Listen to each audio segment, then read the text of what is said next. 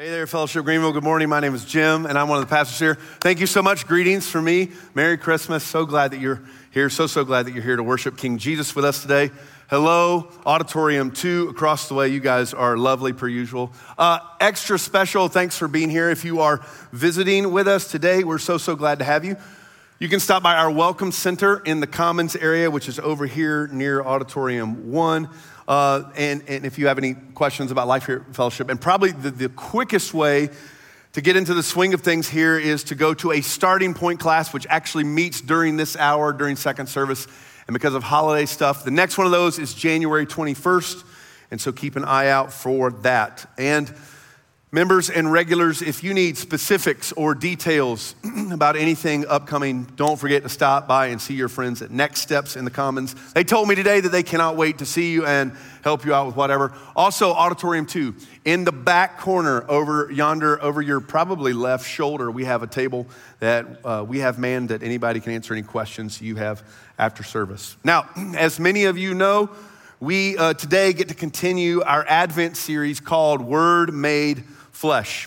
And in these several weeks leading up to Christmas, we are exploring the most glorious of truths that somehow and in some mind-bending way, God has come to us in the person of Jesus.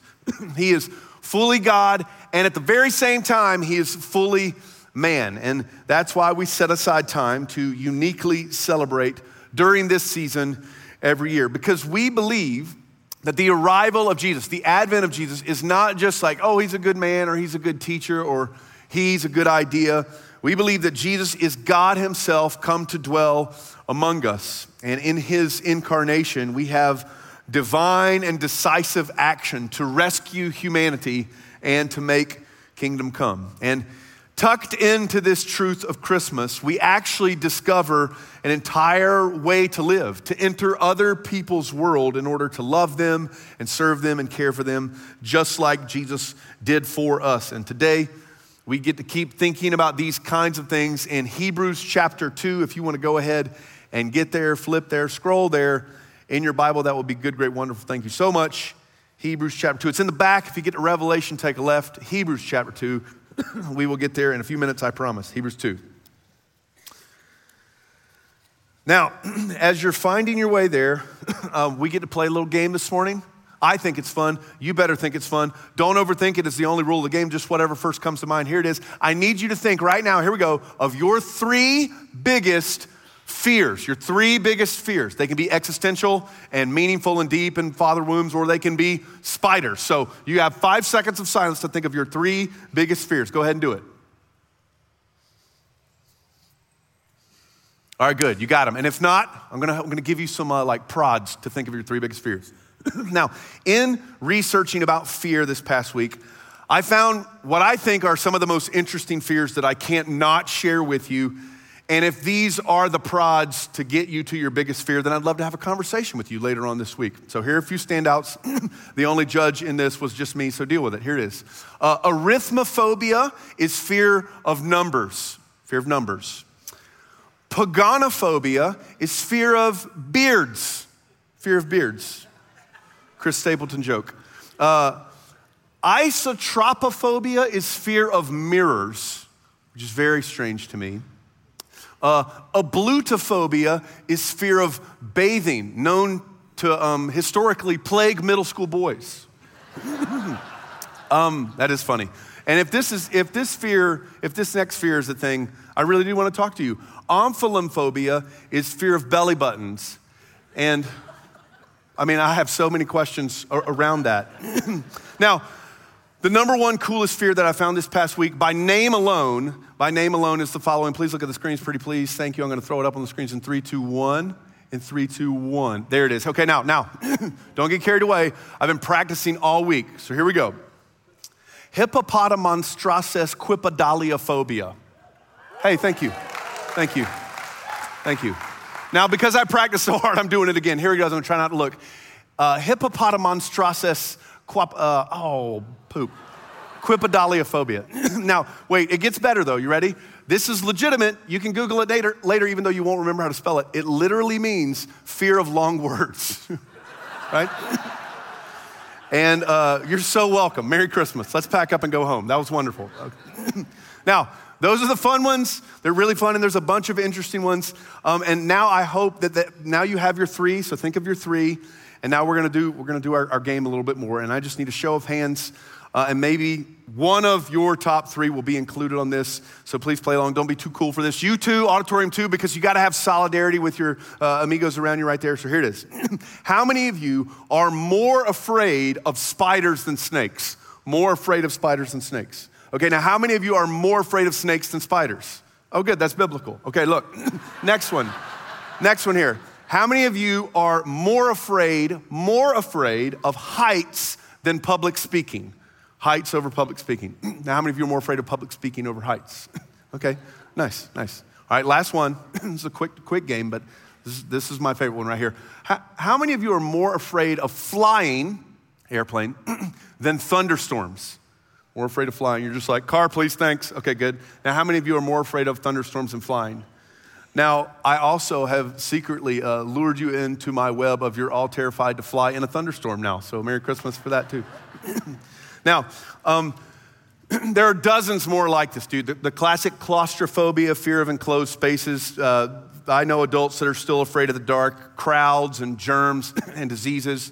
Like you can go find a bunch online if you Google top fears. It's an interesting project. But there are likewise other fears that feel a little bit more abstract and dominating and daunting. And think about these.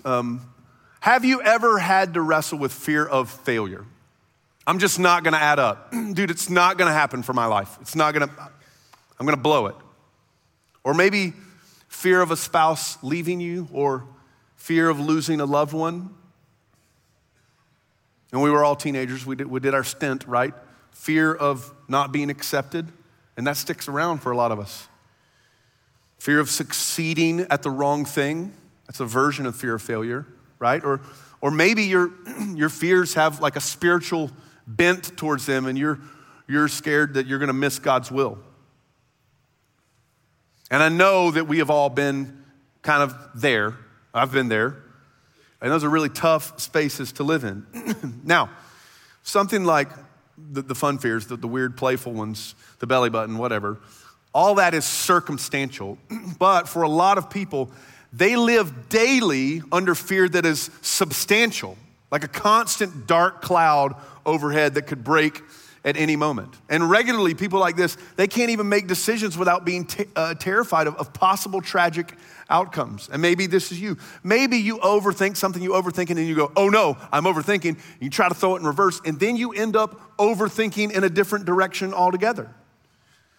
And like whatever your fear is, it has the power to be like a small rudder on the ship of your life that can lead you into troubled waters. Like it seems so small and helpless. It's literally just a thought, fear is. And yet it has a mysterious power to govern and control us, perhaps even to the point of shipwreck, right? Now, my degrees are not in psychology, and I'm not claiming this as definitive psychological truth, but theologically and biblically this makes sense to me, and that is that the fear of death is actually the thing that lurks behind every other fear. Now think about it. All these other fears, what they do is they trap you into believing, that things are out of control. And when things are out of control and everything feels unknown, you're like trying to grab a hold of purpose and hope, and there's nothing. And you're trying to be like, there's not even real substantial life here. And then you start to see that something like fear of failure is actually propped up by fear of death or flying or thunderstorms or heights or whatever. These things, we know that these things are bigger than us and that they can put an end to us, thus death. It's as though fear of death is the seed that blossoms into different kinds of fear trees depending on where it's planted. Fear of death is like this ultimate fear that wears dozens of fear masks, but at the end of the day, when he takes off whatever mask, their death stands with no facade. Now, my wife, Sarah, her Aunt Denise went to be with Jesus about 10 years ago. She was the absolute sweetest of souls. She passed away actually on Easter Sunday morning, 2014. And she was a PhD. She was a phenomenal writer. And when she learned of the cancer diagnosis that ended up taking her life, she was actually like 80% done with a memoir on fear and death. I think I've mentioned it before. It's called A Tour of Bones, if you want to look it up, by Aunt Denise Inge. Excellent book. But in it, she writes the following. There is a final fear, quiet as cat's feet, which sits in the heart of everyone. We think that we have avoided it when we fill our days with ceaseless activity, but it is not conquered. It has infinite patience.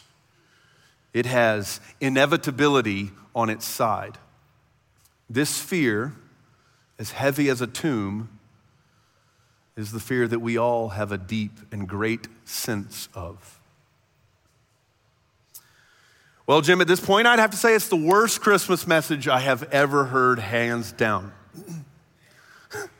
You might be like, bro, Christmas, why are we talking about fear? What's the move? Well, when I read the Christmas story, the angels say, hey, do not fear. I bring you good news of great joy for all the people. And when you read that in Luke, you get the feeling that those words were meant for more than just a few shepherds. They're meant for us too. Because there is something in the advent of Jesus, there's something in the beauty of his incarnation that is attending to the problems of fear and death and fear of death. There's something there. And so we need to pay really, really close attention to it. And this gives us our question for today. How does the arrival of Jesus deal with the problems of fear and death? How does the arrival of Jesus, the advent of Jesus, deal with the problems of fear and death? And it doesn't matter what your fear is, like your top three, whatever. And it doesn't matter if you do what Aunt Denise said and fill your days with ceaseless activity, pretending not to listen to fear, even though it's like whispering underneath the surface. What matters is that fear and death have inevitability on their side, and we can't seem to shake them on our own. But the good news of Advent is that God has done something in Jesus, and there's freedom there, and that's why we're asking, how does the arrival of Jesus deal with these problems of fear and death? And today we're calling on Hebrews chapter 2, verses 14 to 15 to help us think about this question. That is our passage for this morning, Hebrews 2, verses 14 and 15. And after I read, let's confess our gratitude together for God's word. I'll do my line. This is the word of God for the people of God. And then comes your line. Thanks be to God. Here we go. Hebrews 2, 14. Since the children share in flesh and blood, he himself likewise partook of the same things, that through death he might destroy the one who has the power of death, that is, the devil, and deliver all those who through fear of death were subject to lifelong slavery. This is the word of God for the people of God. Amen. Now, there is a lot slammed into this winding single sentence in Greek. The church that is receiving this letter that we call Hebrews, they were not rightly believing and appropriating the power and beauty of what Jesus had done for them. And the writer of Hebrews is thus laboring to remind them of the glory of the gospel. And that's why we have these words. And with these couple verses, we actually have a further explanation of fear and death and how these things relate. But we also have the action of Jesus in his incarnation and death that has somehow nullified fear and death. So here's our game plan to answer our question. We're going to talk a little bit more about how fear works, and then we're going to talk about Jesus' work to undo fear and death, and then we're going to talk about what our response should be. So 3 things: how fear works. Secondly, how Jesus' work to undo fear. And third, how should we respond to fear undone by Jesus? So here we go. First, we all know that Christmas means God has come to rescue us. God as a human, the Word made flesh, that he came to die, right? That's verse 14. And we're gonna come back to that. But verse 15 is the verse about how fear works. And it uses 3 words to describe our predicament that Jesus has come to save us from. And we've already talked about 2 of the words in verse 15, fear and death. But look at the verse again, verse 15. Look, he came to deliver all those who through fear of death were subject to lifelong slavery. That last word is key here. And here's how I understand the relationship between fear, death, and slavery. If I fear anything right now in the present, like whatever your top 3 fears, just pick one of them.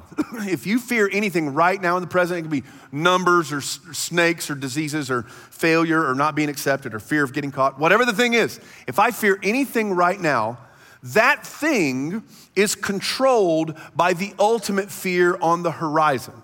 Or to put it differently, the fear of present possibility is controlled by the fear of future certainty where none of us can escape death. But there's one more idea here. That's the slavery idea. So watch this. The space in between present fear and future fear, that space is defined by the last word in verse 15, slavery. That's what I think is going on behind verse 15.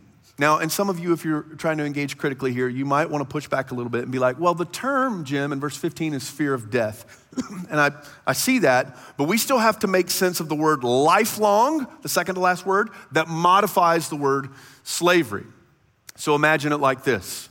Slavery in this verse is a long and patient chain that shackles my present fear to my future fear of death. And this is not something that we can just wiggle free from on our own. Look at the verb in the verse 15. Look, we need to be delivered from this. We need deliverance from this fear and slavery and death. We need to be liberated, if you will.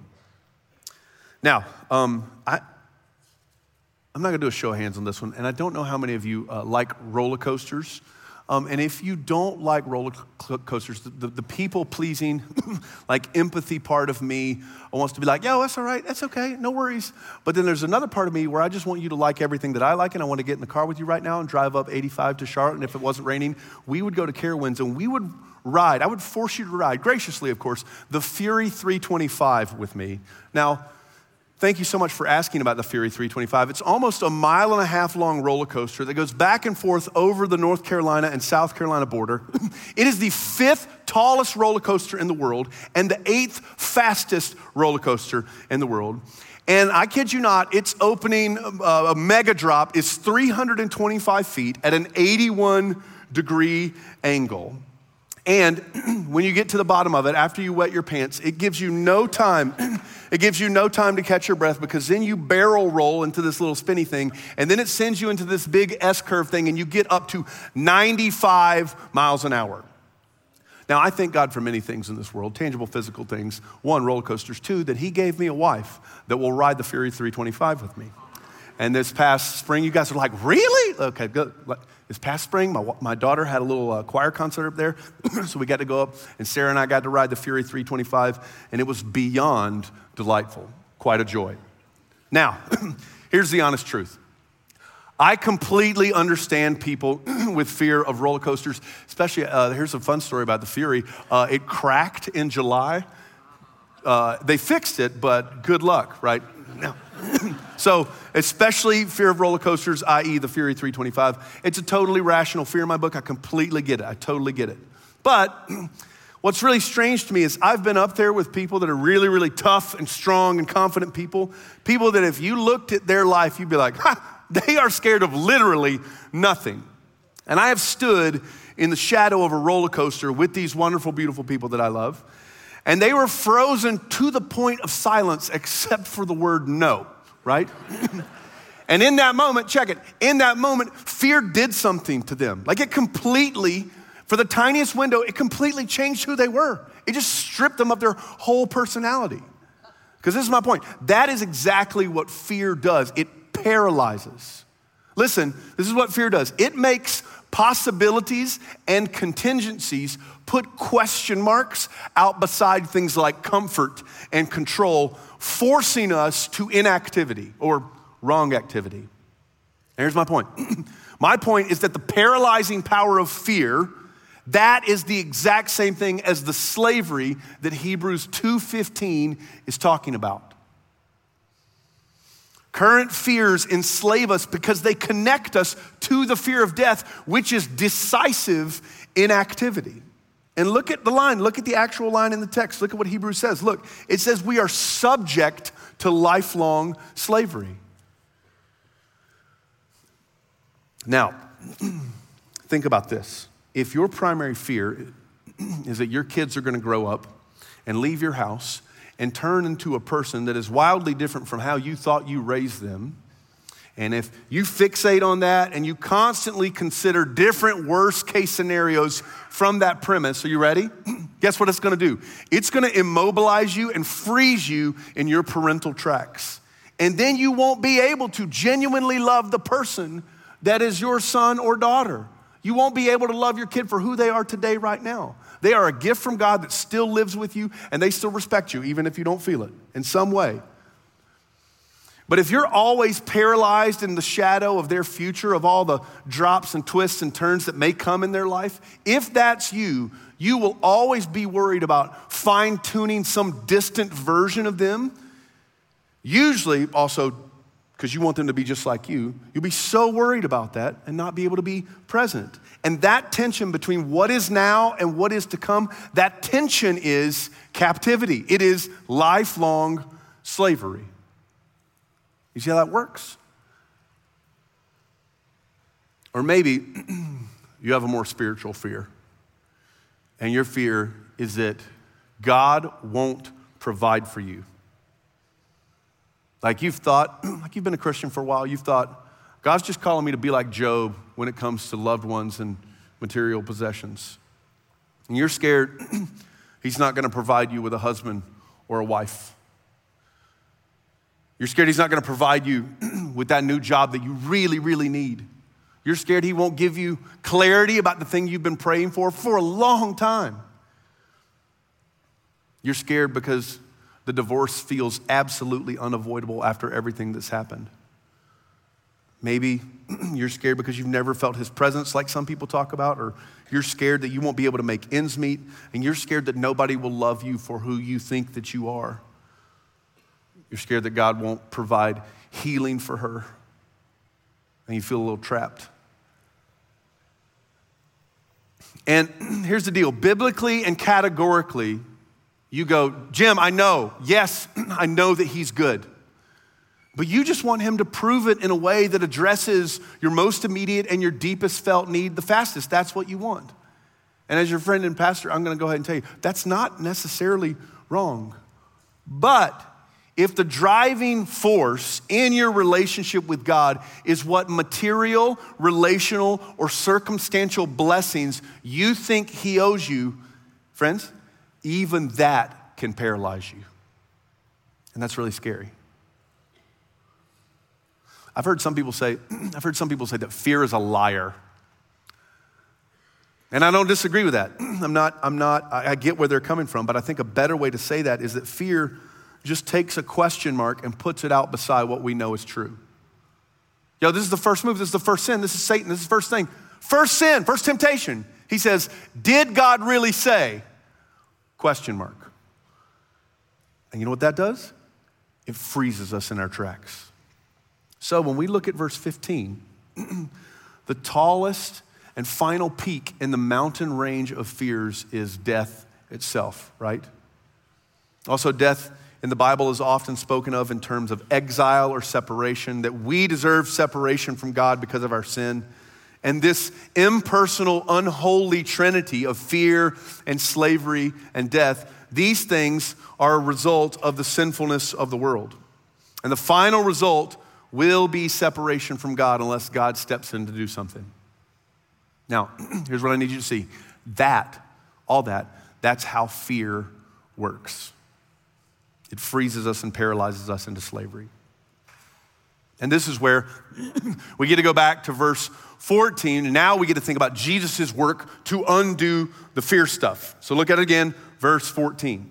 It Since the children share in flesh and blood, he himself likewise partook of the same. Meaning, ready? The incarnation of Jesus, some 2,000 years ago, was him taking to himself flesh and blood. He became fully and totally human. He didn't appear as human or masquerade or manifest randomly as a human for just a little bit. He actually came to earth as a helpless baby.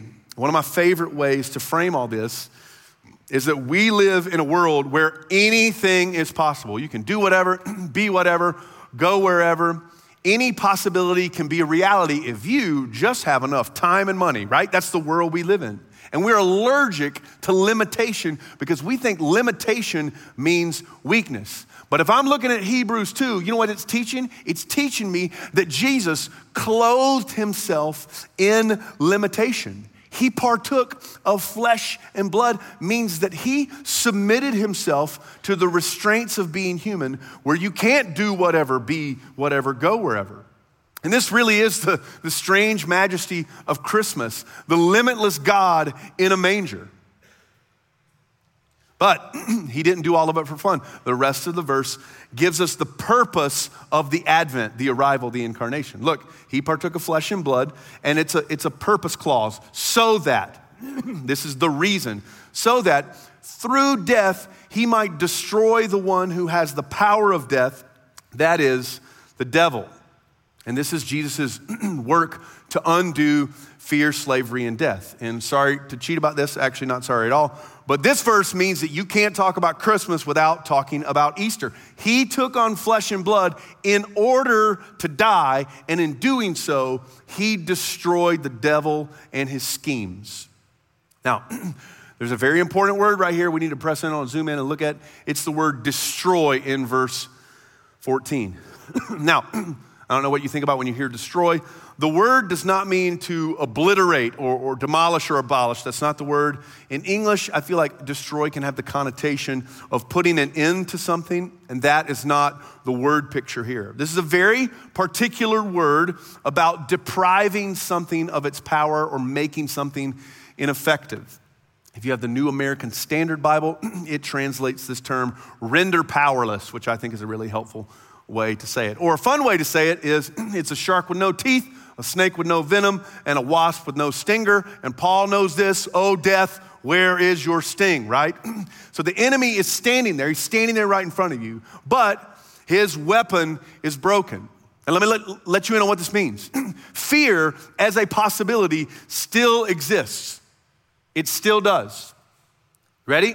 Me and you, we're still going to die. Sorry to break that to you. But here's the point. The ultimate separation, death separation from God, that is no longer a possibility for all who belong to Jesus. The weapon is still there, but it's jammed. It doesn't work. It's ineffective. Oh, death, where is your sting? Here's the best thing. This is the best. It's not that Jesus took the devil's weapon and went, you can't use it anymore. That's not the picture of what's going on here. He took the devil's main weapon and turned it back on the devil himself in order to defeat him. The devil is the one luring people into his web of the unholy trinity, fear, slavery, and death. And God knows the linchpin of that web is death. And so the Holy Trinity of Father, Son, and Spirit sent Jesus the Son into the world to take death into himself and untangle us from the web and set us free to lifelong freedom and not lifelong slavery. That is the picture in Hebrews 2. And as I was studying this past week, I became fully convinced that C.S. Lewis had been reading Hebrews 2 before he wrote the last little bit of The Lion, the Witch, and the Wardrobe. After Aslan was bound and dead on the stone table, and he came back to life, this is what he told to Lucy and Susan. This is what he said to Lucy and Susan. He said, though the witch knew the deep magic, there is a magic deeper still which she did not know. Her knowledge goes back only to the dawn of time, but if she could have looked a little further back into the stillness and darkness before time dawned, she would have read there a different incantation. She would have known that when a willing victim who had committed no treachery was killed in a traitor's stead, the table would crack and death itself would start working backwards. My boy Clive gets it, right? That's so beautiful. And guess what this means for Hebrews and for us? It means the fear that is the fabric of that unholy Trinity. Jesus has done something to it. Jesus' great work can take that fear and turn it inside out into confidence and assurance and security in him. How do I know this? Because Hebrews keeps going. Let us approach the throne of grace with confidence, knowing we will receive mercy and find grace to help in our time of need, Hebrews 4.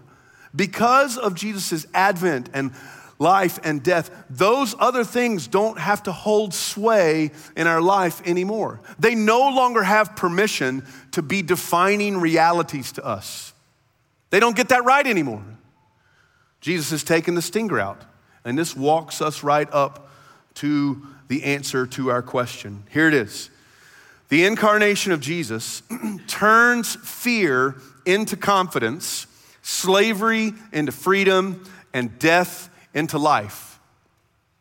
Because Jesus came. He came as limitation, and he came to mess with fear, slavery, and death. And because of it, he can turn fear into confidence, slavery into freedom, and death into life. This is the work of Jesus. Think about it. Because he has taken the devil's main weapon and turned it back on the devil himself, he reverses the power of all these things. Now they work backwards, like Lewis says. And when we trust him instead of ourselves, when we rely on him and believe him instead of ourselves, we can experience confidence, not fear, freedom, not slavery, life, and not death. And I don't know about you, we live in a crazy world. My heart is crazy too. To me, that is such freedom. That is a relief that Jesus has done that. And this is the center of our theology as followers of Jesus, that in his advent, death, and resurrection, Jesus has reversed the curse of all these things. But this is also not just the center of our theology, it's deeply practical for how you live every single day. When you stand face to face with a fear this week, like go ahead, go get your 3 fears again. What are they gonna look like this week for you? Like you're gonna be worried that your boss is gonna respond to you negatively, or you're gonna be afraid that your husband will be mad if you bring it up again, or you have this huge test on Thursday that you're terrified about. When those fears enter the picture, because of Jesus, now you can take a deep breath and know that he has definitively handled the bigger fear of death that lies behind the one you're facing. And then, rather than being paralyzed to inactivity, you can act in humility and confidence, knowing that the result of that situation doesn't define your life. Do you get that? When the fear comes knocking, I'm not saying it's not gonna be weird or hard or tough. I'm not saying that. I'm saying that you can have confidence because of Jesus to go, hey, fear, you don't get to define me, rule over me, or tell me what's up. You don't get that right. Jesus alone gets that right. And if you belong to him, who has reversed the curse of fear, slavery, and death through his own death, then how you respond to everyday fears, now those things don't have to rule you because Jesus rules you. Rather, the thing that is most true about you is that you belong to Jesus, you belong to Jesus' family, and nothing, I don't care what your fear is, nothing can take that away from you.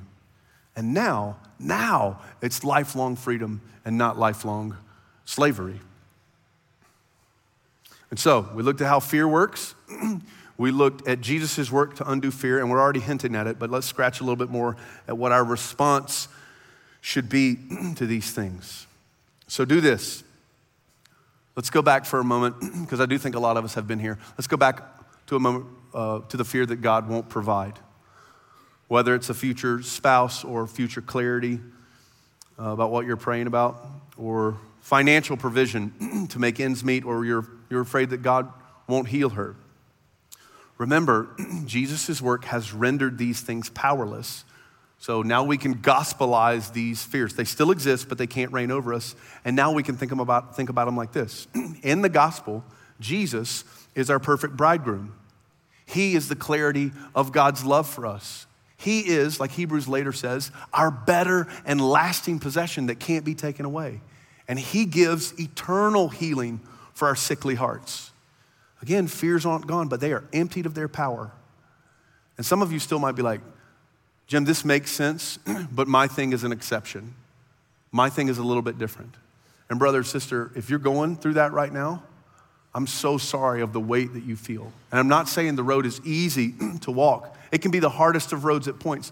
What I'm saying though is Jesus walked that same road in some sort of unsinful, rational fear of death way. He prayed in the garden before the cross, Father, if it's possible, let this cup pass from me. He felt the weight of it. The thing that you feel now, he felt it. But guess what he did? He trusted his Father. And for us, the invitation now to trust Jesus, especially since he's felt the pressure of it, the invitation to trust him is now the way into freedom and life, no matter what fear is staring us down. So yes, there are practical responses. I 100% believe that. I think if you're having a hard go of it, you need to go somewhere by yourself and say out loud, fear, the specific fear does not get the final word because of Jesus. And self, this fear is not as big as it feels no matter what I'm thinking. Say that out loud to yourself. There's practical things. You should go tell a godly friend or a community group member, say, hey, you know what? I'm really scared about this. It's freaking me out a little bit. I need you to pray for me out loud right now. Don't say you'll pray and then go pray. I need to hear it right now. Do that right now. And you need to say out loud to Jesus, Jesus, I know what's true, but it still feels unbearably heavy. And I know you've been there and you understand. Please help me to trust you more. They're practical, simple responses. But I think most of all, these verses in Hebrews 2 are a wide open door to faith and assurance in Jesus, to confidence, to a kind of contrite confidence in him. I know some of you know about this book, and if you need a great daily devotional, you can ask somebody to get you this for Christmas. We still got time, or you can go buy this for a friend. It's Paul David Tripp's book, New Morning Mercies. And in the December 15th reading, which is actually coming up this week, listen to how he talks about our response of faith and assurance, the contrite confidence thing. Listen, it's a longer section, so just give it a second, but it's really, really rich. Paul Tripp writes, the fact of the matter is that we live in a world where things break, die, get corrupted, or otherwise fade away. And here, surety is only found vertically. If you are God's child, your standing before him is sure, and because it is, you have surety in life right here, right now, in death, and in eternity. You have the surety of knowing that you don't have to hide or play act because every one of your sins and weaknesses has been covered by Jesus' blood. You don't have to fear that you will not have what it takes because your Savior gives you all that you need to do what he's called you to do.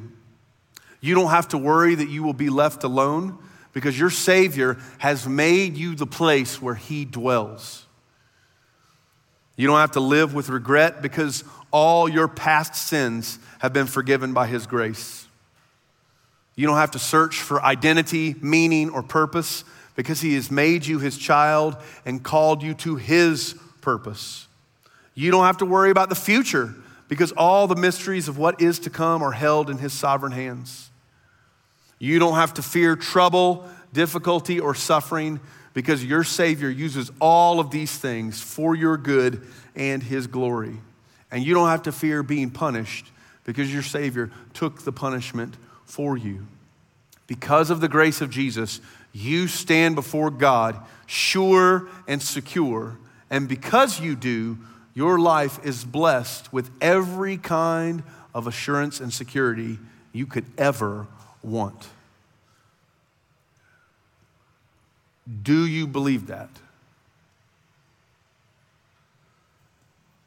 Our primary response to Jesus' unraveling of fear and death is humble faith and confident assurance in his work and his promises. And here there's infinite freedom. We don't need to look at the problem anymore. Peter, when he's walking on the water, looks at the waves when he takes his eyes off of Jesus. There's freedom in looking to Jesus. There's healing in looking to Jesus. There's assurance and humility in looking to Jesus. And when I think about all of these things, for me, all of them are a massive drop-down arrow under the angel's words that night long ago. Do not fear.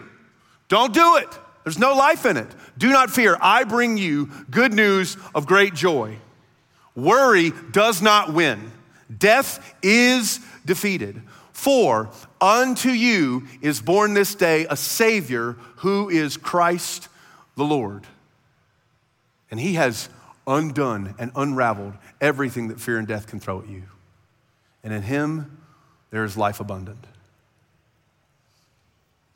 Fellowship Greenville, this is our gospel today, that Jesus is our Savior King who has conquered. And now, fear should be afraid because death has died. And I hope that's beautiful to you. Let's pray together.